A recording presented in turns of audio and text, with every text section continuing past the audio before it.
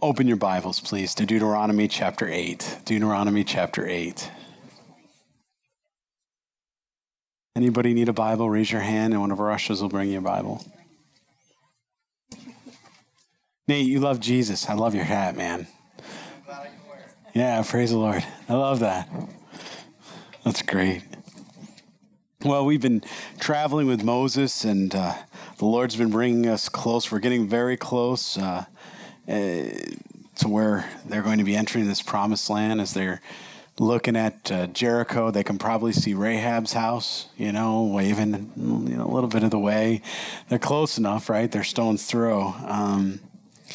But again, before they go in, Moses is continuing to share all of the things that God has shown him, all of the precious jewels that have been provided, all those nuggets of wisdom and love, commandments and statutes.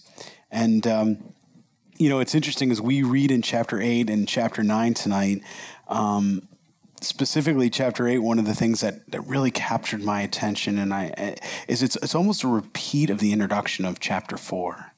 He says the same thing over again here. He says, if you, every commandment I command you to say, you must carefully observe it that you may live. Once again, making sure. And then he's going to exhort them to remember. And as he's doing it here, it's not just a remembrance of, I don't know about you, but the things I want to remember aren't the things I remember. The things I don't want to remember often are the things I end up remembering. And what's so precious about God is he tells them, look, you're going to go into this beautiful promised land that I've prepared for you. Your whole lives are culminating to this place, this journey. And I swore it to your fathers, so it will be. And it's not because there's anything great about you, right? Talk about one of those really great conversations like, oh God, thanks. Thank you again for confirming that. It's not about me. But as you get ready to go into this, the other thing he says is I want you to remember that the Lord your God led you. Now, this idea of remembering isn't just like, the idea of recalling, but what he's going to be telling them is don't set aside God. Remember. Because if you don't remember, whether it's intentional or non-intentional, there could be a tendency to where God gets set aside. He gets put on the back burner. You're going to go into this land. Things are going to go well for you. You're going to have blessings upon blessings.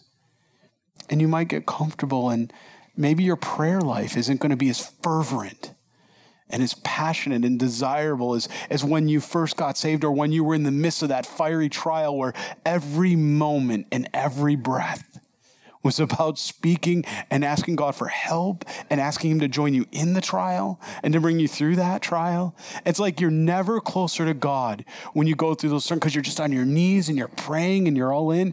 And then the trial, God brings you through it and things start going really well. And where's that fervency of prayer? Where's that desire of heart of relationship? And then in chapter 9, he's going to go through and he says, and I want you to remember why this is important. I'm going to tell you, children, that's what he's going to say. I'm going to tell you why your parents, why it was important for them, why it was important since I've created the earth, if he was to say it that way. Because at the end of the day, what you don't realize is this rebellion, this carnality, it's almost like it's baked in you. And you just keep going after it like a dog returning to your vomit. And unless you change your ways, unless you acknowledge God, unless you begin to live for him, you will repeat the same mistakes. And so he goes through and he tells us about the rebellion. And he goes in 4 different places actually, right? He goes Kadesh Barnea. He'll talk when he's in Sinai. He'll talk about the different areas that they've gone through. And he's pointing them out to not to rebuke them, but to encourage them to say, hey, look, if it can happen to them, it can happen to you and I. And that's what 1 Corinthians 10 actually tells us, that all of these things were an example for you and I for today. That we don't read these just as historical accounts, which they are, but they're very matter-of-fact and for us today, that we don't repeat these same mistakes as God brings us through that journey he's prepared for each and every one of us. Amen? Let's bow our heads and pray. Father, we thank you for your holy word. There is nothing like it, Lord. And Thank you for your commandments, your statutes. But above all those things, Lord, thank you for your love. Thank you that as we, Lord, have been tarrying and working and all things that have been going on this week, as we find ourselves here midweek, Lord, our midweek study, Lord, we want to get the right perspective. We want to keep going. It's not how we begin the race, Lord. You tell us it's how we finish it. We want to finish strong. And so, God, I pray that you will renew hearts and minds here this evening. And you will do an amazing work in us. God, I pray that you will draw out the things particularly that are important to each person here that they need to hear. Lord, none of us are going through the motions. We desperately need you. And Lord, we want that fire lit in us again. We know it's not through our comfort that we grow or stretched. It's through those difficult times we're stretched. It's through those times we realize just how dependent we are on you, God. How much we need you. Lord, thank you for your long suffering. Thank you for your love and mercy and grace. And thank you for preserving this holy word that we, Lord, could learn your ways to cast our ways aside. We pray and we ask this in your power, Lord, through your Spirit and your love. Jesus Christ and all God's people prayed. Amen. Chapter 8, verse 1. Every commandment which I command you today, you must be careful to observe. Again, the pattern of our learning. We watch, we see, we listen. We observe that you may live and multiply and go in and possess the land of which the Lord swore to your fathers. And you shall remember. And this idea of remembering is, not to put God or set God aside. You shall remember that the Lord your God led you all the way these 40 years in the wilderness. Why? To humble you, to test you, to know what was in your heart, whether you would keep his commandments or not. Is it any different today? Do we often go through those wilderness wanderings, those journeys, those times where we feel, Lord God, are you with us? Can you hear us? Are we alone? Are we in a dry and barren land where there is no water? Only to find out that God was carrying us, but allowing us to see our own hearts, allowing us to know what's kicking around in our minds, to know where our consciences are, to know why we believe what we believe, to test us in these matters of faith, because he knows it's a heart. What do trials expose? Trials expose truth. He is the way, the truth, and the life. It's Holy Spirit led. I want you to think about when Jesus was baptized, he was led out by the Holy Spirit into the wilderness to be tested. That he too would know, right? That he would be humbled, that he would be tested, and he would know whether he kept the commandments. And certainly he did every one of them perfectly.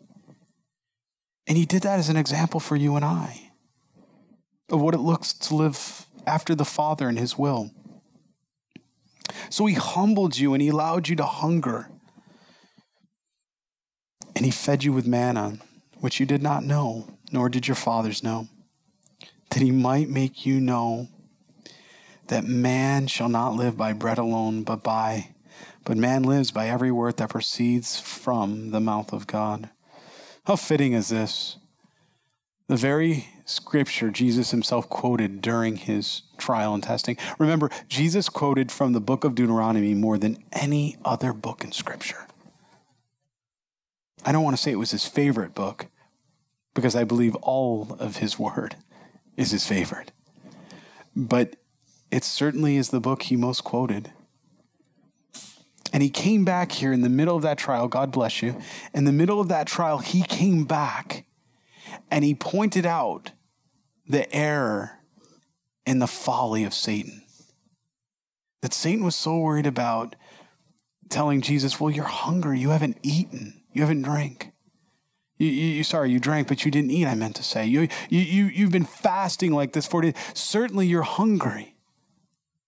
And he's trying to apply to what? He's trying to apply or appeal, better put, to his physical nature, that nature of humanity that requires food.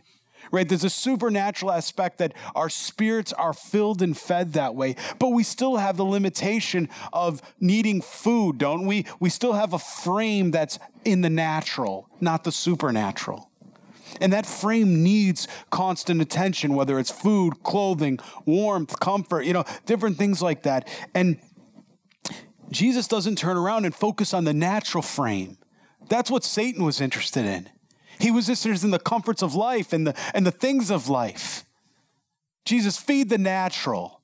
Jesus, you need to feed the natural, because you focus on the natural, Jesus, I know I'll distract you from the supernatural, the resurrection. Just focus on this, Jesus. But Jesus knew better. He's God. He turned around and says, no, man does not live by bread. Man doesn't live by the natural. No, he lives by the supernatural, by every word that proceeds forth from the mouth of God. That is where your spiritual food is. That's where your real food is too. Not to say we can't. I mean, right? Somebody I once heard say, I can't eat, the most I can go is 3 to 5 days without eating. No, you can fast for 40 days. My pastor used to fast for 40 days. He was going to do something. He was going to buy a building or something major. He would go away for 40 and he'd get up in the mountains. He'd fast. The Lord would show him and he'd come back. It can absolutely do it. Moses, 80 days. He did it twice. And not only for food, but he fasted from water, beverage. I've heard people, I fasted from water, 7 days and I was fine. How'd you do that? Well, I drank Kool-Aid or, I drank something else, right? Pepper. No. Water's in everything. Water's even in our food, right? We understand that. That's supernatural. We'll read about that in a little bit in chapter 9. That's supernatural. No one can live more than 3 to 7 days without water. You will die. Because the natural frame will die, but the supernatural of what God did, so much so as we'll read that in chapter 9. What's so amazing about that, he spent so much time with God in the glory of God that he came down and his frame looked different. His face, he was covered because it almost looked like his skull or his face could see through that way because of the glory had penetrated him. So much of the supernatural penetrated the natural that the natural began to change and couldn't look the same. He says, I fed you this manna, this angel's food that you did not know, nor did your fathers know, that he might make you know. He might allow you during those wilderness wanderings, during those trials and difficulties, that you would be humbled, that you would realize where your strength is from. It's from the Lord, the maker of heavens and earth. God, he allows it. Why does he allow those things? So that we might receive the dependability that we should have on God all along and not on our own self, not on our own ability. You're never more free than when you come to that conclusion that, Lord, it's all you. It's always been you. You've fed me, you've clothed me, you've taken care of me, you've provided for me, you've allowed me to have a job that I might, work. What a gift working is. The idea of working, it's a gift to work with our hands and to work with our minds. That's a privilege, this gift of work that God allows. And then he's going to go in and talk a little bit about the clothing, and he's going to go into some of the supernatural here. He's going to, a couple weeks back I made the joke, they didn't have Skechers, they had Stretcher. You look at these shoes. I want you to think about it. Have you known anybody? To be able to get 40 years on a pair of shoes like that every day, constantly traveling and walking like that. Young people, you can't get more than 6 months. These people were growing up in the wilderness, and it's as though supernaturally as their feet were growing, while they did not swell, but as their feet were growing, what happened? Their shoes and their clothing just happened to grow with them. You can't explain that. But that's the length at which God will go, that even when he allows you to see the measure of your heart and to test you in that, he will always guide and provide for you during that. He doesn't bring you to that place to then leave you or abandon you. God doesn't know how to do that. He brings you there, he shows you, and then he provides for you even when you don't realize he's been providing all along. And it's always what you need. It's not always what you want, but it's always what you need. And he knows that. Your garments did not wear out on you, nor did the foot swell these 40 years. You should know in your heart that as a man chastens his son, so the Lord your God chastens you. This is a powerful passage. For whom the Lord loves, he corrects. Turn in your Bibles to Hebrews chapter 12, verse 6. We get a further explanation of this. Hebrews chapter 12, verse 6. The discipline of God, but it actually produces more than what I think the average human would think in the natural, as we've been talking about. It produces more than what we would think. It actually yields a peaceable fruit, we're going to be told. Look at chapter 12. Let's look at verse 3 here. Chapter 12, verse 3 in Hebrews. For consider him who endured such hostility from sinners against himself, lest you become weary and discouraged in your souls. You have not yet resisted, to bloodshed, striving against sin, and you have forgotten the exhortation which speak to you as the sons. My son, do not despise the chastening of the Lord, nor be discouraged when you are rebuked by him.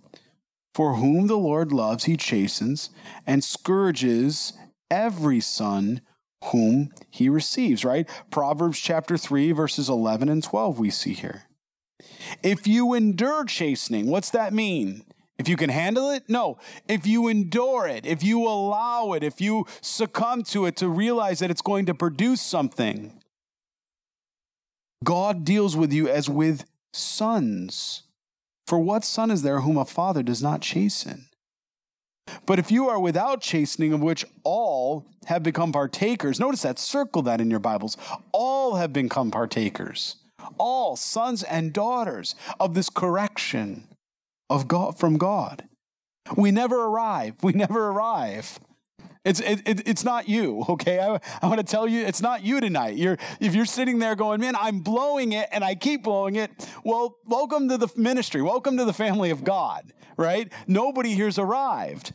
And what does he say here? He goes on to say something that I think is very convicting. In verse 8, he says, but if you're without chastening, which all have become partakers, then you are illegitimate and not sons. Maybe another way of saying it today, if you don't appreciate the battle, maybe you're not in the battle. If you haven't thought or counted the cost on a daily basis, maybe you and God maybe need to have a conversation, a time of prayer, maybe an examination of heart. You know, it's very common today, you know, with a lot of the damage of the faith and prosperity gospel, a lot of damage that's done. You know, people think that if their lives aren't going perfectly and, you know, there's sickness or there's, economic challenges or there's things like that, they think, you know, oh, well, then maybe I didn't have faith or maybe God's not blessing me because of something I've done. Well, maybe that's true. Maybe there is a sin issue. But if there's not a sin issue, God never promised to make any one of us naturally rich. He did promise to make us all spiritually rich. And we are. Your spiritual pedigree is everything. You are sons and daughters of the living God. Who you are. Oh, man. When we get to heaven, it's going to become so apparent when you're standing in the vastness of the remnant of God as we all stand in heaven and we look around us at the biggest family reunion ever. And at that moment, we are going to realize just how special God's love was for each and every one of us and how he looked at us And he saw his son in each and every one of us. He's so madly in love with you all. Man, you guys are the apple of his eye. He loves you. He thinks constantly about you. He knows every hair on your head. He put together your DNA. He knows all of your fingerprints and finds great pleasure in just watching you and loving you and holding you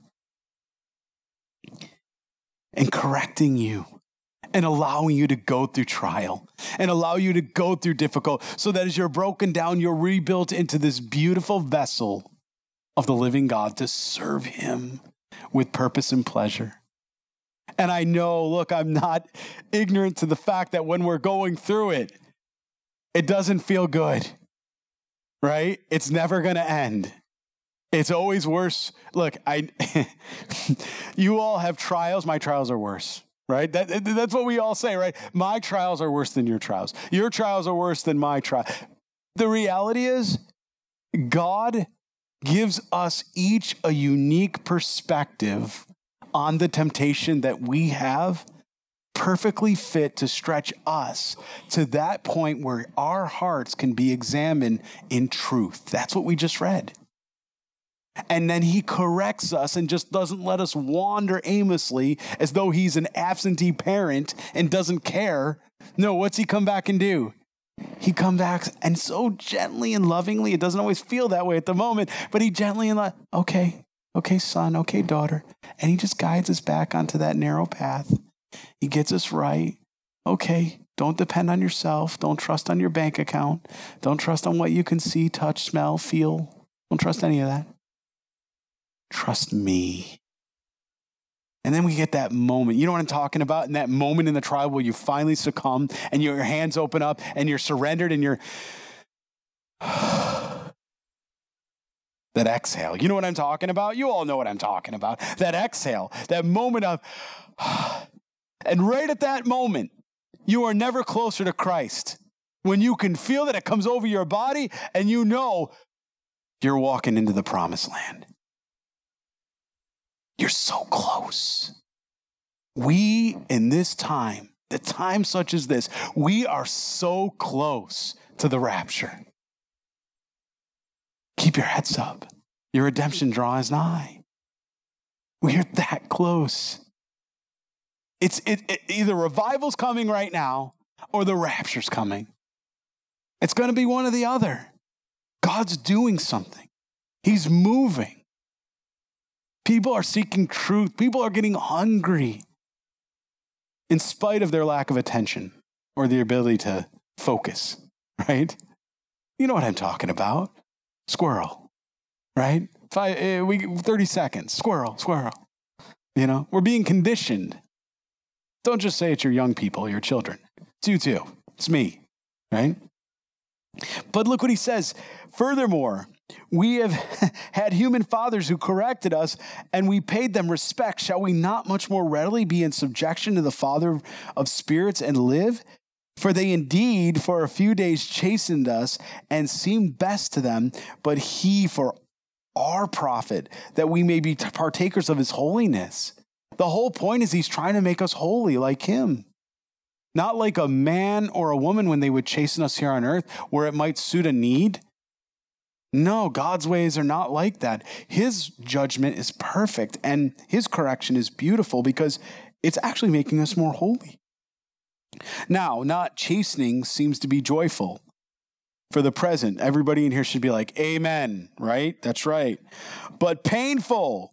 Nevertheless, afterwards, it yields the peaceable fruit of righteousness to those who've been trained by it. Have you been trained by correction from God? Be grateful. He's making you holier. He's refining you. It's wonderful. It's when we got the right perspective, we begin to praise God. With the wrong perspective, we think it's maniacal, right? It's all perspective. The helmet of salvation, it's Ephesians 6. You need to put it on. If you don't put on that helmet of salvation, what's a helmet guard or gird? It girds your mind. Without the helmet of salvation, who knows where we start thinking, right? The carnality in our flesh begins to say, no, this is not good for us. This doesn't feel good. But it's very good. It's the exact opposite of what we think. Look here with me. You can turn back to Deuteronomy. Look at verse 6. Therefore, you shall keep the commandments of the Lord your God to walk in his ways and fear him. He says, because you know that God loves you and that God's not going to leave you nor forsake you, because you know God has your very best at heart. Even when it doesn't feel good, even when it feels as though it's not a moment of joy, but it's painful, as we just read in Hebrews. He says, understand, knowing all that, that's the reason you must keep his commandments. Because his commandments are good for you. And it's not just keeping them as far as hearing them, but he says, no, you need to walk in his ways. You need to actually be doers of this. And you need to fear him. And what is this talking about? It's talking about reverential fear. We've lost that in our country. There was a time where our forefathers and the foundation of this country was based on a reverence or a fear, a healthy fear for God. People wouldn't do things. Marriage, divorce wasn't where it is today because people knew they would come against God's, judgment or displeasure by stepping out of the will of God. And that meant more to them to be corrected by that than to disappoint, God than a spouse or somebody else like that. They wanted that and had that reverential respect and love for God. And it meant the most to them. And I'll tell you what happens when a country stops having a reverential fear for God. The United States of America. Go look at Europe. Go study Britain.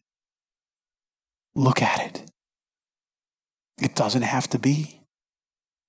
If we just turn to God, if we just ask him, invite him back into our schools. Invite him into our churches. How about that?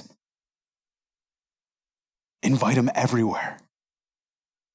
He's a gentleman. He'll never force himself.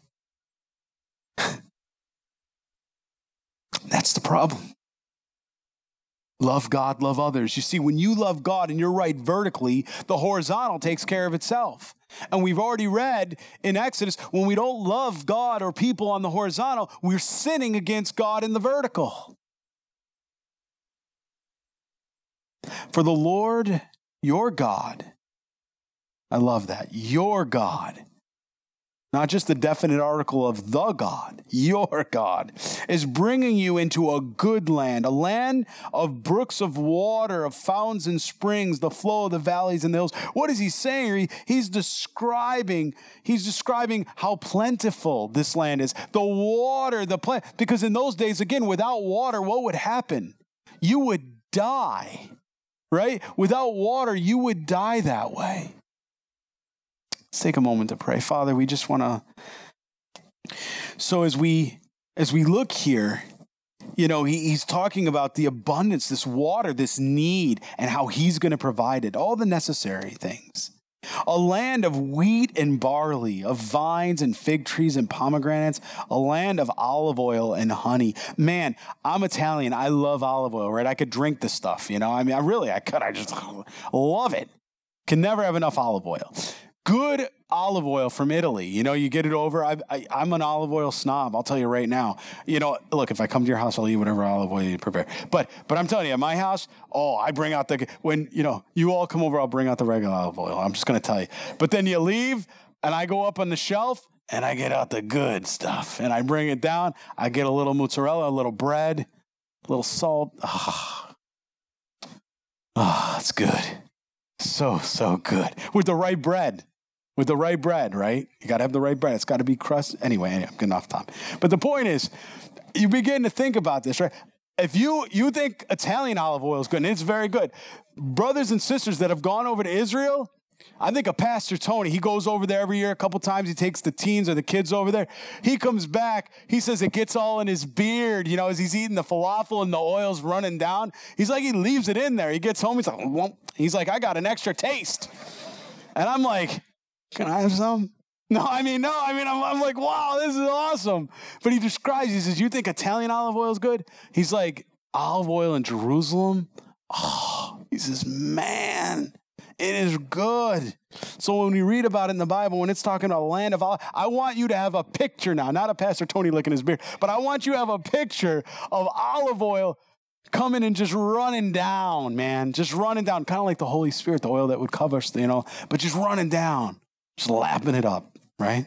Oh, you guys hungry? I'm hungry again. I think I'm out of olive oil too, actually. You laughed. Tammy went out for the church office I think it was a couple weeks ago. And she's like, hey, pastor. She pulls up the bottle. She's like, olive oil. And I'm like, I just started that Weight Watchers. Why are you doing that to me? We have fun. A land in which you will eat bread. See? Without scarcity, in which you will lack nothing. A land whose stones and are iron and out of the hills you can dig copper. I mean, if you looked at Israel, just for the natural resources there, it's amazing. The minerals, the metals they have. They're digging now, and they go over and they keep excavating. They're finding more and more oil. And I'm not talking about the olive oil now. They're finding more and more oil. Pretty soon, they're going to be so independent. I mean, really, they could be now. But why do you think Putin's paying so much attention? We got our prophecy conference coming up again. And every year when we go through the prophecy conference, we begin to talk about how Israel's finding more and more of these natural resources. And we see Gog and Magog, right? We begin to see all of a sudden Putin or what looks to be a type like that getting more interested, more invested. Then we see Turkey wanting to, set up kind of land in that area and border. Why? Because they know that the OPEC and everything running through that area, they know how rich it is, how rich that land of Jerusalem. They never thought. Do you know, after 500 AD, 600, it was desolate. Nobody wanted it. And now it is some of the most prime real estate on the entire earth in Jerusalem. It's amazing. It's all this oil and all these minerals. When you have eaten and are full, then you shall bless the Lord your God for the good land which he has given you. I think of the Birkat Hamazon. Some of you know what that is, the Birkat Hamazon. That's where Jews, when they go to eat, they will eat first, and then they pray over the food afterwards. It's interesting that it's written that way here, actually, when you read it. When you've eaten and are full, then you shall bless the Lord your God for the good land which he's given you. And that's what the Birkat Hamazon or Hamazon does, is it's a thanksgiving. They wouldn't say that they're necessarily like a Christian may bless the food that way. For them, it's more of a prayer of thanksgiving. They have a short version of it, and they have a very long version of it that they will pray. And still done by very many Jews today. Very, very common. But it is interesting that is the way that this is laid out here. His judgments and his statutes, which I command you today, right? I skipped a little bit, but there's a reason for that. Because it keeps coming back to these judgments and statutes. It keeps coming back to obeying God, which is what we saw in chapter 8, verse 1. Observe, right, that you may live. And what are you observing? Every commandment in the way God has called us to behave, right? And so he keeps drawing our attention to the things we're doing. What are the things we're engaged in? How are we living our lives? It matters. It really matters to God. Beware that you do not forget. Again, put God to the side because things are good, right? Because you're going to go into this beautiful promised land where everything is beautiful and wonderful and you're blessed that way. Don't forget God. He knows the carnality of man and woman, doesn't he? He knows my heart. He knows when everything is going so great that there's a tendency that I do what? Oh, Lord, thank you. But then I begin to, my mind becomes on, do this, do that. He's so good when he humbles me. For me, sometimes it's physical. I notice when I get going really fast and the Lord, and I'm not, maybe I'm of course, I can open my word of God all the time and Jesus always meets me there. I pretty much can't read the Bible without weeping. I'm either really, I'm laughing sometimes with the Lord or I'm weeping because I'm so grateful. I can't think of a time where I really don't have that experience. And, what amazes me is when I go, I can have that devotional time, but then I can get so busy because, ministry and everything like you guys, we all get so busy that we go so fast that we don't stop to have that check-in with the Lord, that continuous prayer, that time of fasting, that time of obedience and walk, just real relationship. And when that begins to sour, as I like to call it, when sometimes my back will go out, or sometimes I'll have a headache or a migraine, or something will kick up, and I'm suffering, and oh boy, then at that point he's 24/7, constant attention on the Lord, isn't it? God, please, Lord, would you take this way? I'm just being real with you. It happens to all of us, right? And the desire is, as I'm getting older, I keep praying more and more. God, let it not be any other reason than a matter of the heart that I just want to be intimate and spend time with you. Let it not take that thorn in my flesh to get my attention, to keep me humble. Let it be a willing and desired heart that just constantly wants to bathe in his presence. And wants to just bathe with it, just be with him and talk to him and listen to him. He speaks to me. He speaks to you, doesn't he? Every time you open the Word of God, he speaks to you. And it's powerful. And it changes everything, It's no longer a matter of what we think or our opinion. He says, be careful, because when things are going good, make sure you don't forget or set God aside, right? The Lord, your God, by not keeping his commandments, his judgments, and his statutes, which I command you today. Because when things are going good, we think it's okay. We can handle a little bit of something. I just have a couple more drinks. What's the big deal? Things are going good. I got it under wraps. Just going to smoke a little weed. It's all right. It's okay. What's it going to do? You know what it's going to do? It's going to humble you and put you right back in the dog's vomit. It's going to put you right back in Egypt again.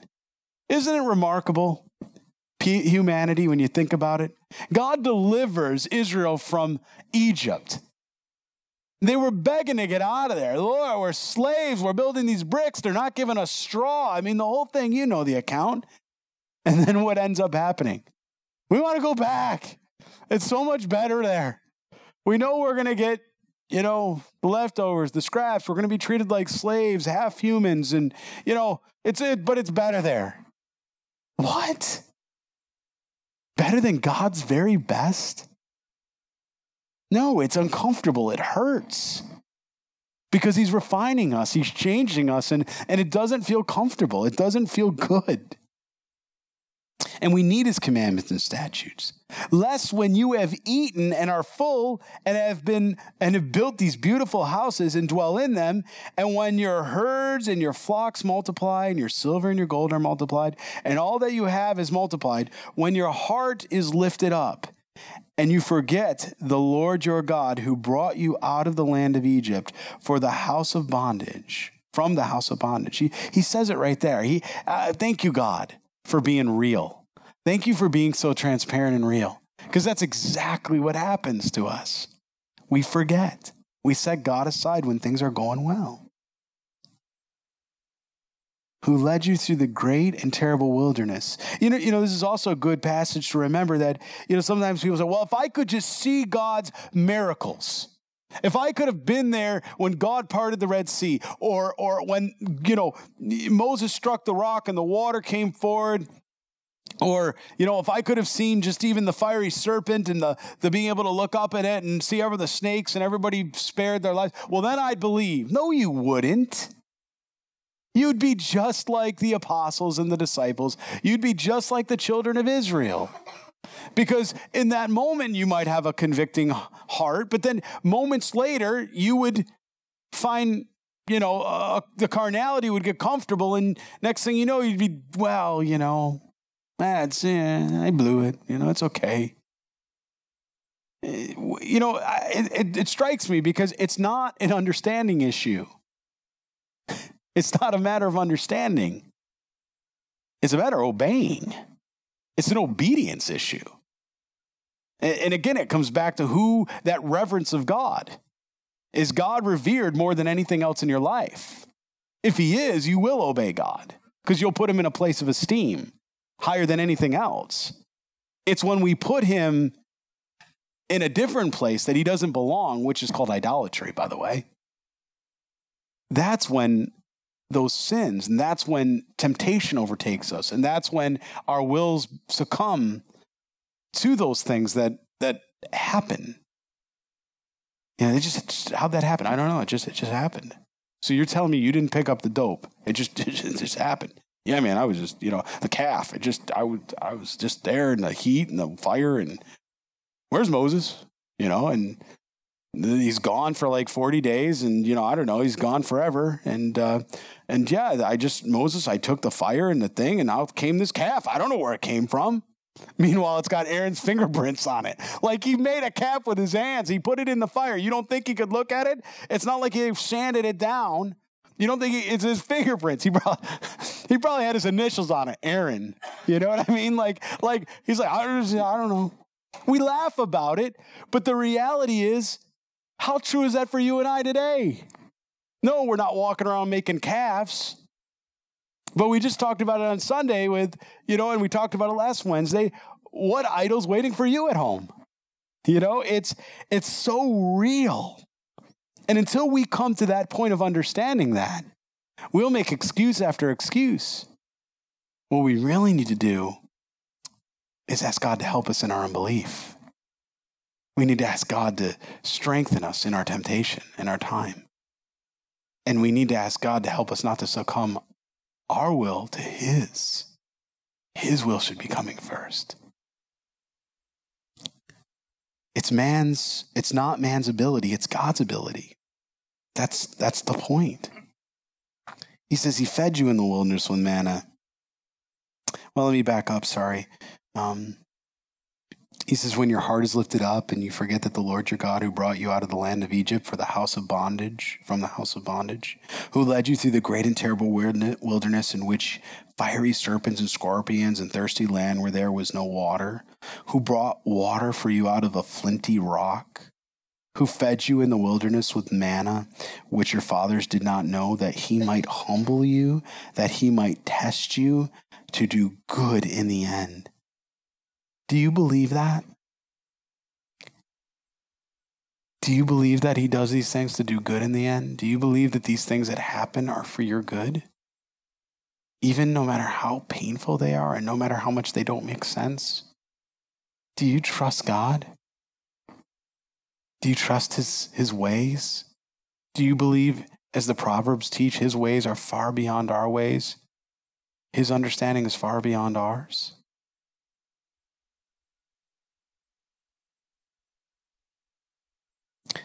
Then you say in your heart, my power and the might of my hand have gained me this wealth. You see, isn't that what happens too? When things start to go really well and our bank accounts are full and everything's going so great. Our health is good. Things are just awesome. And then we get so complacent and comfortable. And somebody says, man, how'd you do that? Well, I've been working really hard. Oh, so it was you. We never intend to start out that way. I don't know of anybody that really actually starts out that way, especially a Christian. I don't know anybody who's willingly started out that way. But that's what happens when we don't realize that God's plan and purpose for this is to do good in the end. Right? And we put God aside. And when we put God aside, well, there's no one around to give credit to but us at that point. Because we've pushed God so far out of the picture that the only one that's in frame is you and I. And then all of a sudden we commit the sin of idolatry by giving ourselves more glory. The Bible tells us we ought not to think more highly of ourselves than we should. The Bible warns us against that because it's pride. And to think that any one of us here somehow has the ability to be protected from that without intention of God In other words, our own ability to manage our own pride. I'll tell you what, if that's you here, that's how Lucifer thought. Lucifer thought he could manage it. And then it overtook him because he wanted to be like the God Most High. Do you understand how ridiculous that is? You want to talk about mental insanity? A created being thinking that he could be eternal. Thinking that he could be a God who was never created and always existed and always eternal. Actually believing that he could be that. That's mental insanity. It's no different than a hammer thinking it's a wrench and a wrench a hammer. Since when did the object decide the purpose? It's the author and the one that wields the tool decides the purpose for the tool. And again, that's a reverence issue. That's a heart issue again. Are we okay surrendering to God and allowing him to wield us as that useful object for his glory? If we do that, we'll never find a place where we're pushing God aside. No, he'll be right in the middle. And all the glory will go to him. And it'll never, ever, we'll never, ever touch the glory of God. It frightens me. Because as we read it, it's so seductive in the way it happens, and it's so subtle. That's the worst part of it. You don't see it coming. You don't see it coming until you're swimming in it, and then it's too late.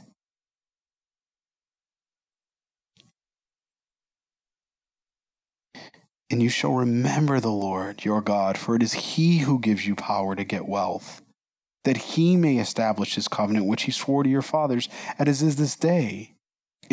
We don't possess within ourselves the ability to do that. That it shall be, if you by any means forget the Lord your God and follow other gods and serve them and worship them, I testify against you, or this day, that you shall surely perish. You see, when we don't let God receive the recognition and glory he's due, he's not insecure.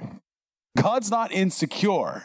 He does it also to protect us because he knows ultimately it will destroy us. And that's what we just read. Because he says, if you forget God, if you put him aside and you follow these other gods that you make with your hands, whether it's the lust of your eyes, the lust of the flesh, or the pride of life, or whether it's material objects, or whether it's a person, a child, or anything else in between that you've made an idol, when you begin to do that, and you start worshiping them, he says, I testify against you this day that will lead to your destruction. You will perish. He's not mincing words. He's laying it down hot. You will die. It will consume you. Your sin will find you out. For a time and a season it is sweet, but it bites and is bitter, and it will destroy you. You talk to someone that's a recovering alcoholic, or you talk to a recovering addict, and they'll tell you how in the moment sweet they thought it was. And then only later to tell you that it consumed their entire lives. They were stealing from their mother. They were stealing from their kids just to get high again. These are rational people under normal circumstances that, because of such depravity of heart at that moment, will succumb to do anything. I mean, women and men prostituting themselves like that just to get high again. It's real. They would tell you, they would sit there and they would beg you. They'd beg you not just to get into the addiction, but they would beg you to keep God in the forefront of your life. Because as they've recovered and they've gone through, they said, when did it go wrong? When did it go awry? When did you start to feel like no longer were you driving that train, but that train was driving over you? When I got unbalanced. Well, what does that mean? Speak to me about what you mean when you say I got unbalanced. Well, I guess it's when I thought I could manage the situation. I thought I had that relationship with God and that he was the center of my life, but only to find out that it was a one-way relationship. He loved me, and I loved him when it suited me. There was no lordship. It's a lordship issue. And it grieves our heart, you know what I mean? It grieves my heart when I see the flock or I see brothers and sisters, you do imprisonment, it burdens your heart to see it because you know how destructive it is. But it's not just drugs. It can be money. I've seen it with money. I've watched people, no, Pastor, it's not going to happen to me. 80 hours later, a week. How did you end up in this place where you're broken? Now you're divorced. Your wife doesn't know you. You're estranged. All these things have happened. And it's just, it's all torn apart. The house is being sold. The kids, they're living in one city for half the year. They're living in another city the other half year. It's all a mess. How did it come to this point? I don't know. So what you're saying is you intentionally did not see it coming. No. I thought I was doing the right thing. Were you in the Bible?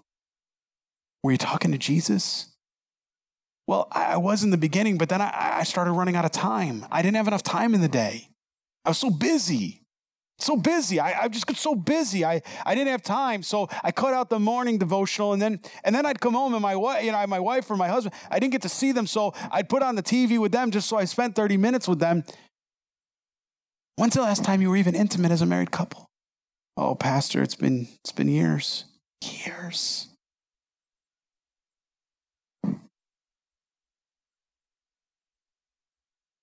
Sin leads to the ultimate destruction. As the nations which the Lord destroys before you, so you shall perish. See, he also tells us why. Because you would not be obedient to the voice of the Lord your God. That's what was happening with those other nations. Remember those nations, the Amorites, the Canaanites, all the ites, right? All the ites we read about. It was because they weren't obedient and they wouldn't follow God, and God was long-suffering, and now he's bringing judgment. And that's going to happen again pretty soon here. You know, God's very long-suffering, but there comes a point where his judgment has to be carried out because otherwise he's not a righteous judge. If he can let the punishable sins be unpunished, then he's not the righteous God that his word says he is he? Judgment has to come. That's what the wrath of the Lamb is in Revelation chapter 6. It's judgment.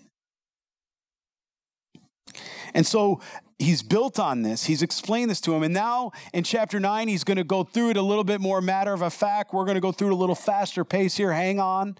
And the reason we're going to go through it a little faster, do you know why? Because he's recounting these things for the next generation. This is what's happened already. And if you're not careful, it can happen again. Hear, O Israel. He says this 5 different times in the book of Deuteronomy. 5 different times. Hear, O Israel. Do you hear him? Hear, O children of God. Hear, O Israel. You are to cross over the Jordan today and go in to dispossess nations greater and mightier than yourself, cities great and fortified up to heaven, a people great and tall, the descendants of Anakim, the giants, whom you know of and of whom you heard it said, who can stand before the descendants of Anak? Therefore, understand today that the Lord your God is he who goes before you as a consuming fire. He will destroy them and bring them down before you. So you shall drive them out and destroy them quickly as the Lord has said to you. Do not think in your heart after the Lord your God has cast them out before you, saying, because of my righteousness, the Lord has brought me in to possess this land. In other words, because I'm such a good guy, a good gal, but it's because of the wickedness of these nations that the Lord is driving them out from before you. It is not because of your righteousness or the uprightness of your heart that you go in and possess their land, but because of the wickedness of these nations that the Lord your God drives them out from before you, and that he may fulfill the word which the Lord, that rhema, the word, right? When you see that, the rhema, right? Think about the rhema there, the word which the Lord swore to you, your fathers, to Abraham, Isaac, and Jacob. It's because of the covenant God established. That's why. Has it changed in the new covenant? It's no different. We don't save ourselves. We don't draw ourselves to righteousness. God sees the righteousness of his Son, Jesus Christ, that's imputed to you and I in us. It's the same thing today. He sees the righteousness we have is because he sees Christ's righteousness in us. It's the same. Right? It was what? Faith was accounted them to righteousness, not because of the good. These Israelites, they were under the law. We're not under the law. They were under the law. They couldn't keep the law. Even then, it was faith that saved them. It was always faith. And it's what saves us today. Your works cannot save you. It's faith alone in Jesus Christ. And God sees the righteousness of his Son in us. Praise you, Lord. It is not because of your righteousness or uprightness, that means right living, of your heart that you go in and possess their land, but because of the wickedness of these nations that the Lord your God drives them out from before you, and that he may fulfill the word which the Lord swore to your fathers, Abraham, Isaac. God's a promise keeper. Therefore, understand that the Lord your God is not giving you this good land to possess because of your righteousness, for you are a stiff-necked people. Just in case you weren't sure, right? He looks at him, he says, oh, it's got nothing to do with you. It's because I promised your parents, that I would honor this covenant. And because of that, you receive the mercy and grace of God. And that's the same thing he does in us. From the very foundations of the earth, he wanted to save us, to restore right relationship, to redeem us. And it's available to all that will call upon his name and believe. And we need to understand it's never about us. Verse 7, remember, do not forget how you provoked the Lord your God to wrath in the wilderness. From the day that you departed from the land of Egypt until you come to this place, you have been rebellious against the Lord. Also in Horeb, you provoked the Lord to wrath. Remember that? When he took in the golden calf, right? So that the Lord God was angry enough with you that he would have destroyed you. When I went up to the mountains to receive the tablets of stone, the tablets of the covenant of the Lord which made you, then I stayed on the mountain 40 days and 40 nights. I neither ate bread nor drank water. That's supernatural. Then the Lord delivered to me 2 tablets of stone written with the finger of God.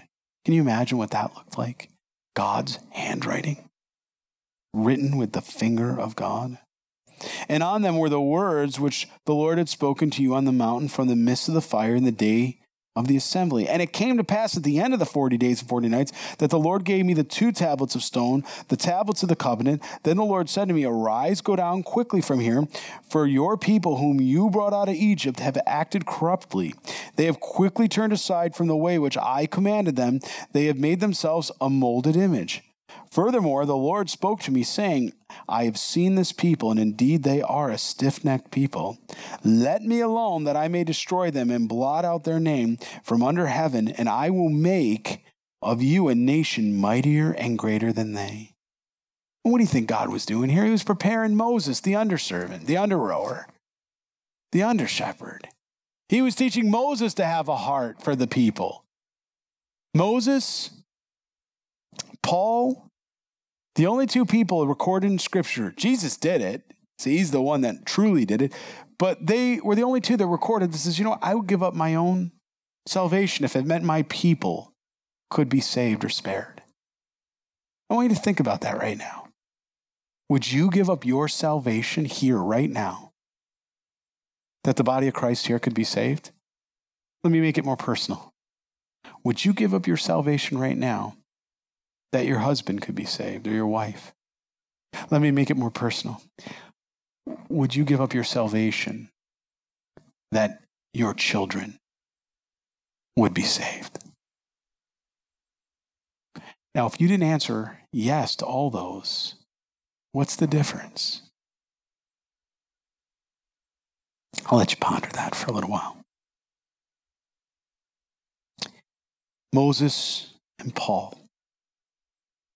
Let me alone that I may destroy them and blot out their name from under heaven, and I will make you a nation mightier and greater than they.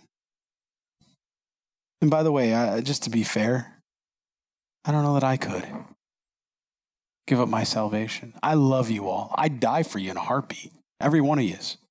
I mean it with all my heart. I'd die for you in a heartbeat. But to give up my salvation, I don't know. I'd like to think I would, but I don't know. I guess God's got a lot of work to do in me. So I turned and came down from the mountain, and the mountain burned with fire, and the 2 tablets in the covenant were in my 2 hands. And I looked, and behold, you had sinned against the Lord your God, had made for yourselves a molded calf. You had turned aside quickly from the way which the Lord had commanded you. Then I took the 2 tablets and threw them out of my 2 hands and broke them before your eyes all at once. And I fell down before the Lord as at the first 40 days and 40 nights. He's saying, hey, I did it again. I went right back up that mountain. I interceded for you people because you all, after all, you were stiff-necked, right? That's what was going on, and I was going to spare you. And he says, another 40 days, I didn't eat and I didn't drink. That's 80 days total, right? Because of all your sin which you committed in doing wickedly in the sight of the Lord. What a pastor's heart. That's what a pastor looks like. What an under-shepherd. Compare that to Zechariah. I can't remember if it's Zechariah 13 or 11. It might be 11. You be Bereans. Where it says that in the last days, we'll be out of here, but in the last days, that it says that when things start getting tough and the oppression and affliction, that the pastors they're going to basically run. They're going to flee, and the people are going to just be left to themselves with no one to gird them or shepherd them in the ways of the Lord. Look at what is prophesied about the pastors that will be like that. I think they're already on the scene, if you ask me. But look what's coming, right? Compared to the model in Moses. Who was Moses a type for? Jesus. The one that actually fulfilled this by going to Calvary to die for you and I, and our sins are forgiven, past, present, and future. Right? He's Moses had the idea, well, save him, I'll give up myself. He didn't. Jesus took the sin, right, of all of humanity upon him. Never, ever had that experience. Never, ever separated from the Father. Just think about that for a minute. Why do you think he said, why have you forsaken me? He didn't know what that was, not to be in the presence of God, the Father.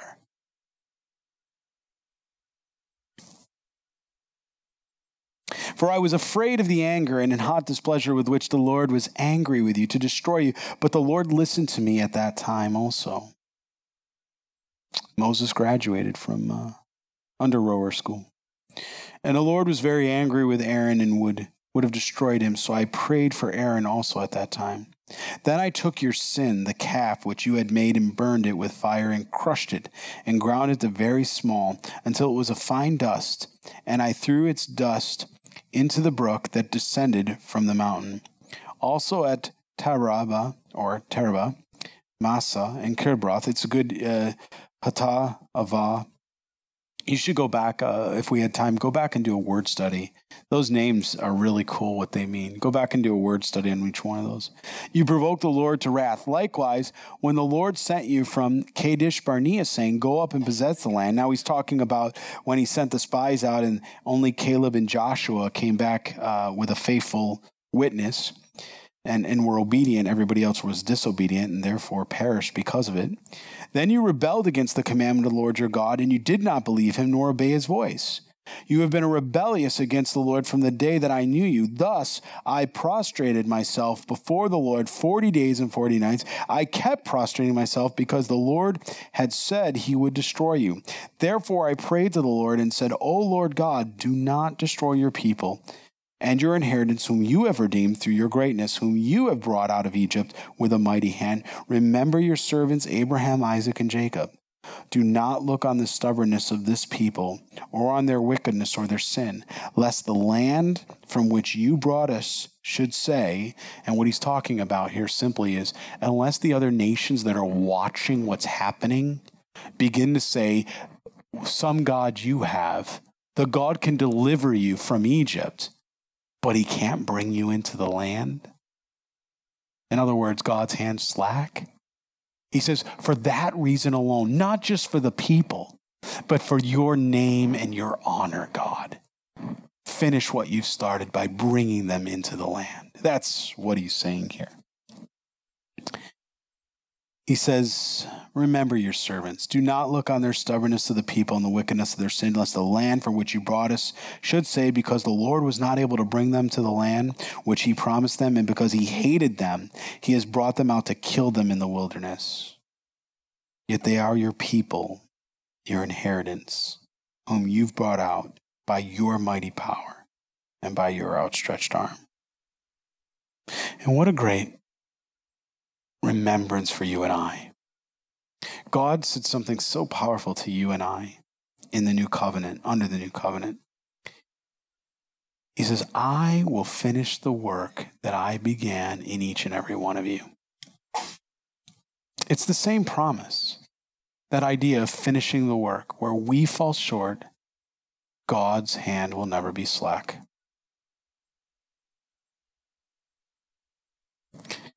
Do we believe it? We're living in a time where there's a Kadesh Barnea in front of us, right? The rapture's so close, the promised land's right there. We could see it. We know it's coming. We can be discerners of the times. But are we living like that? Are we keeping God's commandments and statutes, the moral law? I mean, last I checked, he didn't, other than the Shabbat on Saturday, I don't think anything else has been removed. I don't see anything else where God said it's okay to murder, it's okay to steal, it's okay to covet, it's okay to commit adultery, it's okay to not love God with your heart, mind, soul. I don't read that anywhere in my Bible. Here we are at midweek study. This Sunday we have our baptism. I'm excited. People are going to come out. We got a number of people coming out. I hope you all are there for the baptism and then the time of fellowship and picnic afterwards. I really hope every one of you make it. This is your family. And as I begin to think about this, though, if Jesus came tonight, would we have any regrets? Would I have any regrets? Could I have spent time this week a little differently? Could I have been a little bit kinder to a brother or sister, or to an unbeliever? Could I have showed more patience, kindness? Could I have demonstrated more of the fruit of the Spirit? There comes a point when we don't just hear or see or listen to the commandments and statutes. As we read in chapter 4 and as we read in chapter 8, we must begin to observe them. We must begin to obey them. They must become a way of life for us. That's my encouragement for all of us. He's refining the bride of Christ. I believe that's what he's doing today. I don't just think he's long-suffering and hitting the pause button, just, yes, so many can get saved. But with everything that I am, I believe he's refining the bride of Christ. Not just here, but the bride of Christ. He's salting us. He's refining us. He's testing us. He's allowing us to see our hearts, that we would become holier, more pure, and more committed to Jesus. That's my desire, and I pray that's your desire here too. Let's stand and pray.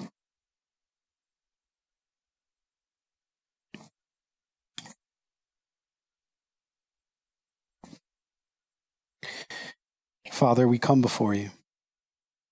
Lord, I am thankful and so grateful, Lord, again for your word and again for these people, Lord, your children that you've brought here. Lord, each and every one of them are so special. And Lord, I I see a part of you in each and every one of the people that are here tonight.